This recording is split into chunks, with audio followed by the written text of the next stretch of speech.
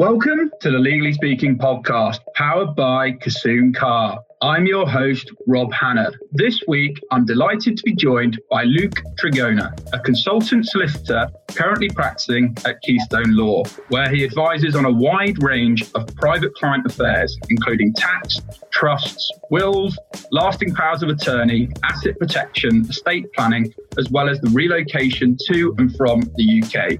Luke was recently awarded the top 35 under 35 practitioners in the private client industry. He is also the proud co-founder and director of the Private Wealth Forum, which we'll learn lots more about today. So a very big welcome, Luke.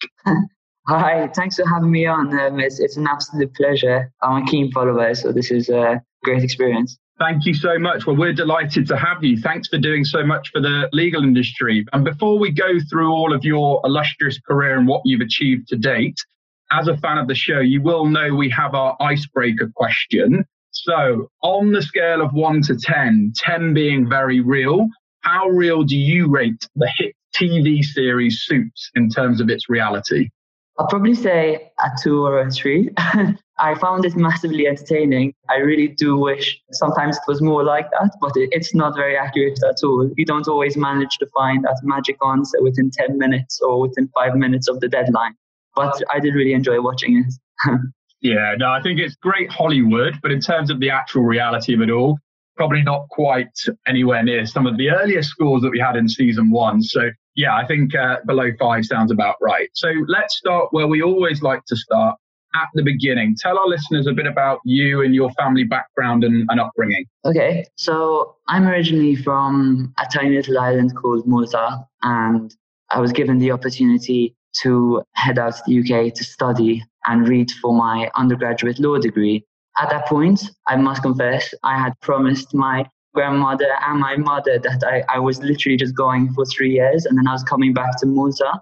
But I kind of, it was one of those things, but I kind of got wrapped up in it all. I then carried out my LPC and then I got a training contract in London. So I studied in Bristol and then I made the crossover to London to undertake my training contract over there. Whilst in London, I carried out my entire training contract at a boutique law firm in Mayfair, which was amazing, especially sort of coming from a tiny little country like Malta, where you don't always have these opportunities. Just being able to be right in the heart of it all, dealing with the top clients and getting the experience was phenomenal.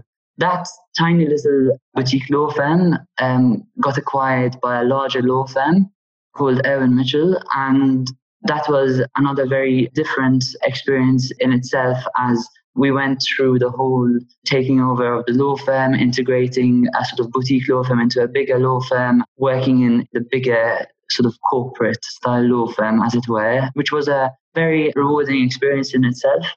I look back on my time over there with very fond memories. But then most recently, in around 2018, I had heard all about Keystone Law, and a couple of my former colleagues who are at the boutique law firm who had left had mentioned Keystone Law to me. And I must confess, I didn't know too much about Keystone Law at the time. I learned a little bit more about it and how it's not the sort of traditional law firm. You can be more entrepreneurial. There aren't all these different tiers of managers above you, micromanaging everything you do. And I think the slogan they use is law set free, and it really is. And I can honestly say that because I'm now working remotely from Malta at this point in time, and they've got the right IT and setup to do that. And I'm not quite sure if I would be able to do that in the more traditional corporate law firms at this point in time. Yeah, and that's a really kind of interesting story from sort of Bristol to London to then to jump into the dispersed law firm model. Perhaps to give a bit more of a flavour of your day-to-day, what does your day-to-day role look like as a consultant solicitor, particularly in your private client space? What do you get up to? The reason why we joined Keystone Law is predominantly to have a better work-life balance. So I enjoy going to the gym, and I have a couple of other small businesses on the side as well. So in terms of my day-to-day from the consultant solicitor point of view, I try and keep the standard model of getting through all my emails and doing most of my work in the morning. And then if necessary, I will extend on into the afternoon. But I can predominantly do most of my work in the morning and then focus on other opportunities and other company work in the afternoon. So it's a very good split. But it depends on client work, to be honest, because we go through phases where we're busier and we have major deadlines, periods where we're not as busy. So it fluctuates. But it's basically, the beauty of it is it's sort of entirely in your control. And you can work the hours that you need to work in accordance with sort of the client needs. And I think the other great thing is, particularly, in perhaps more of the traditional law firm route, and you can correct me if I'm wrong, it's not sort of dependent on your PQE level. I think that's the key point. There's more autonomy and responsibility perhaps earlier into your career versus some of the more traditional law firms. Would you say that's what you've experienced yourself?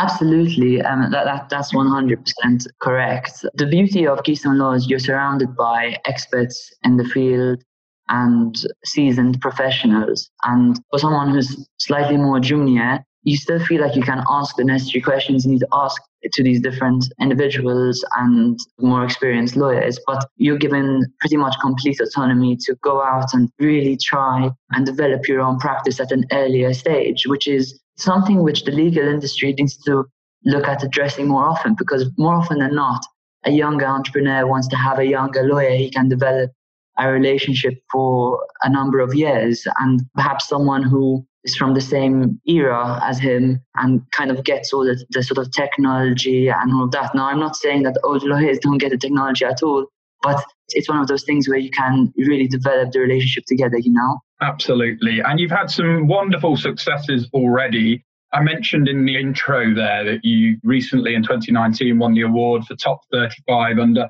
35 practitioners for across the private client industry. How did you do that? What did you have to do to achieve that?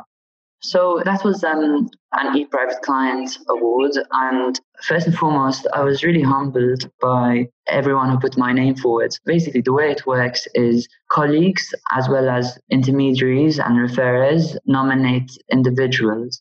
And then the ePrivate Client look at all the nominations, and they don't just look at like the number of nominations, they look at the quality of the nomination and what everyone has said about you. And they released a list of the top 35 in September. And my understanding was that there were hundreds and hundreds of different applicants. So it was pretty tough going. And to be honest with you, it came as a little bit of a surprise. I wasn't expecting it, to be honest with you. And when I found out, I was delighted and really grateful that all my colleagues and referrers have recognized the work I had done in my previous years, despite only being 27 at the time. So I'm very humbled and flattered and eager to keep it all going, Yeah, well, congratulations once again. Such a fantastic achievement so early on into your career. And you mentioned before, you're definitely an entrepreneur. So before we talk about the Private Wealth Forum in more detail, which we're definitely going to do shortly,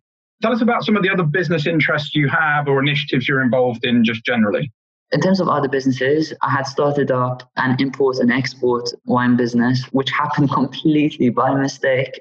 I was actually on holiday in Portugal and I was adamant that we should have a lunch in one of the vineyards. So I called up 40 different vineyards until I could find someone who would do lunch. And the chap who answered said, yes, come over with the family. And I'm like, oh, this is going to be great. We hit it off at the lunch. And I said, do you export any of your wines to either London or Malta, just out of interest? Because I split my time between the two. And he said, no, not at all. The UK was always on his list of places to export, but he didn't have anyone. So we set up a business effectively exporting his wines from Portugal into countries. And I did that with my father. So that was quite a fun one because I'm very family orientated. So to be able to set up a business with my father was an absolute dream come true for me. That's one business. And then obviously I still consider Keystone Law to a certain extent to be our own business, and to a certain extent, because you're sort of working under the Keystone Law banner. You still have your own company,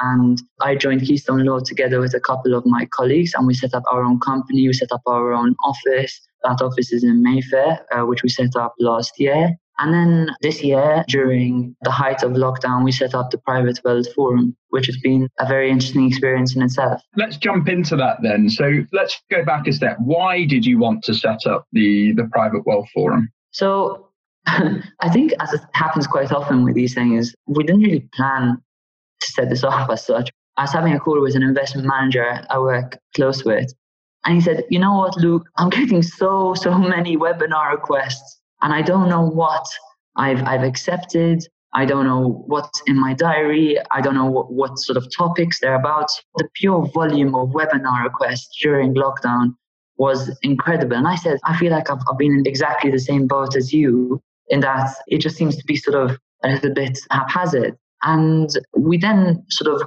continued our conversation. And after that conversation, we said, it'd be really great if there could be a central point or a central website where all the private wealth webinars were sort of being held, and you had a proper diary so you could see exactly which topics were being focused on, when they're being focused on. And it really went from there. So then I spoke to my flatmate at the time who works in tech, and I said, listen, do you think we would be able to do something like this? And I was like, yes, absolutely. So we kind of just sort of ran from it. So then within the space of 2.5 to 3 weeks, we did a lot of brainstorming as to sort of the name of the company, what we would actually be doing, whether it would be all the webinars on our website and people can just click onto the website, or whether to take the format of a weekly email. And then we later did our sort of research, and everyone seemed to say, if you did a weekly webinar bulletin with all of the webinars for the following week, then that would be incredibly useful. So we tried that out, and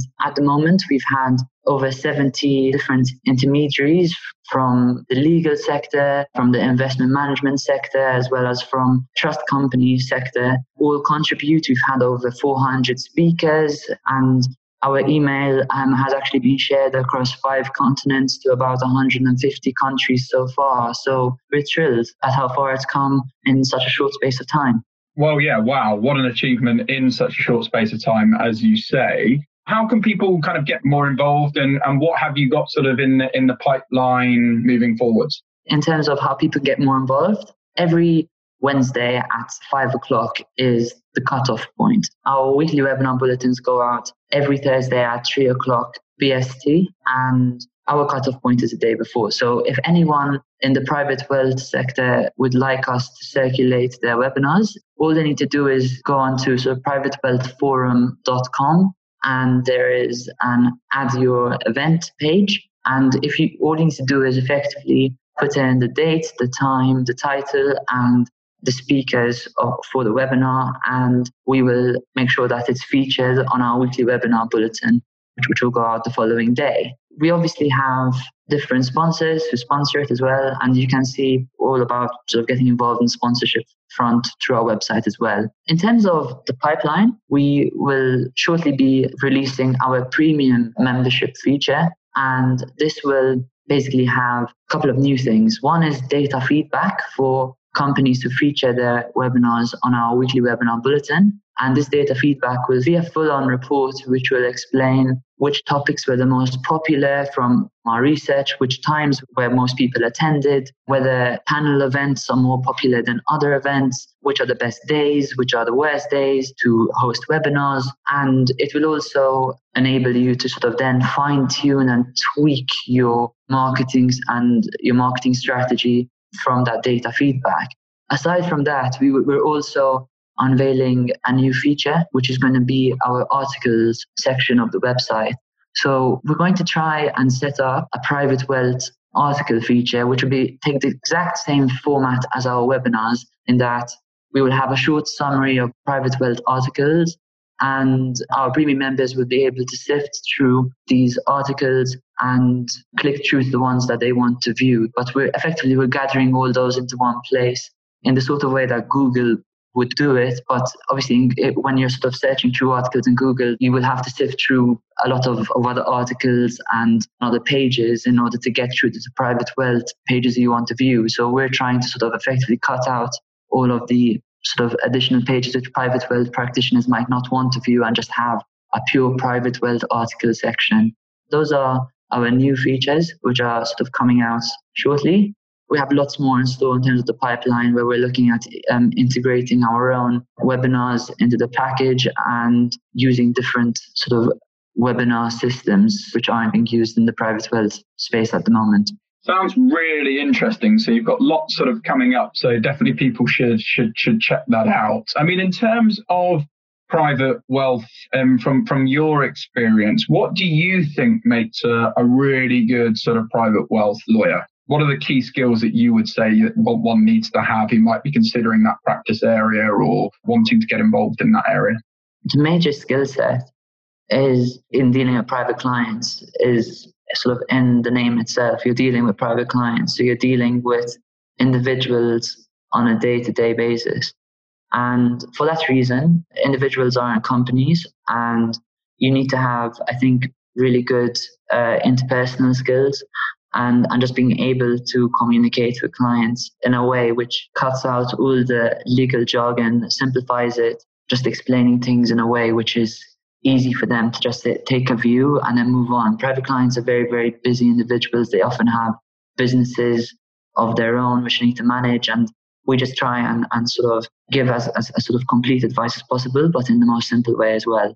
So I would say that is absolutely vital. You have to be prepared to do a lot of work on the technical front as well, because we advise in the tax world. And I was speaking to one of my colleagues, and she was telling me that 40 years ago, tax started off with effectively one the legislation book, and now we've got about 7 or 8 of these books. So it's just so vast, and you just have to be incredibly on the board with it. You have to keep up to date, and it's a very technical space. So you have to be prepared to keep yourself updated and really be up for looking at the nitty-gritty of the law. And so with that then, would you say the private kind of client wealth space has been busier as a result of COVID or less so? And what do you think the outlook looks like for that particular practice area?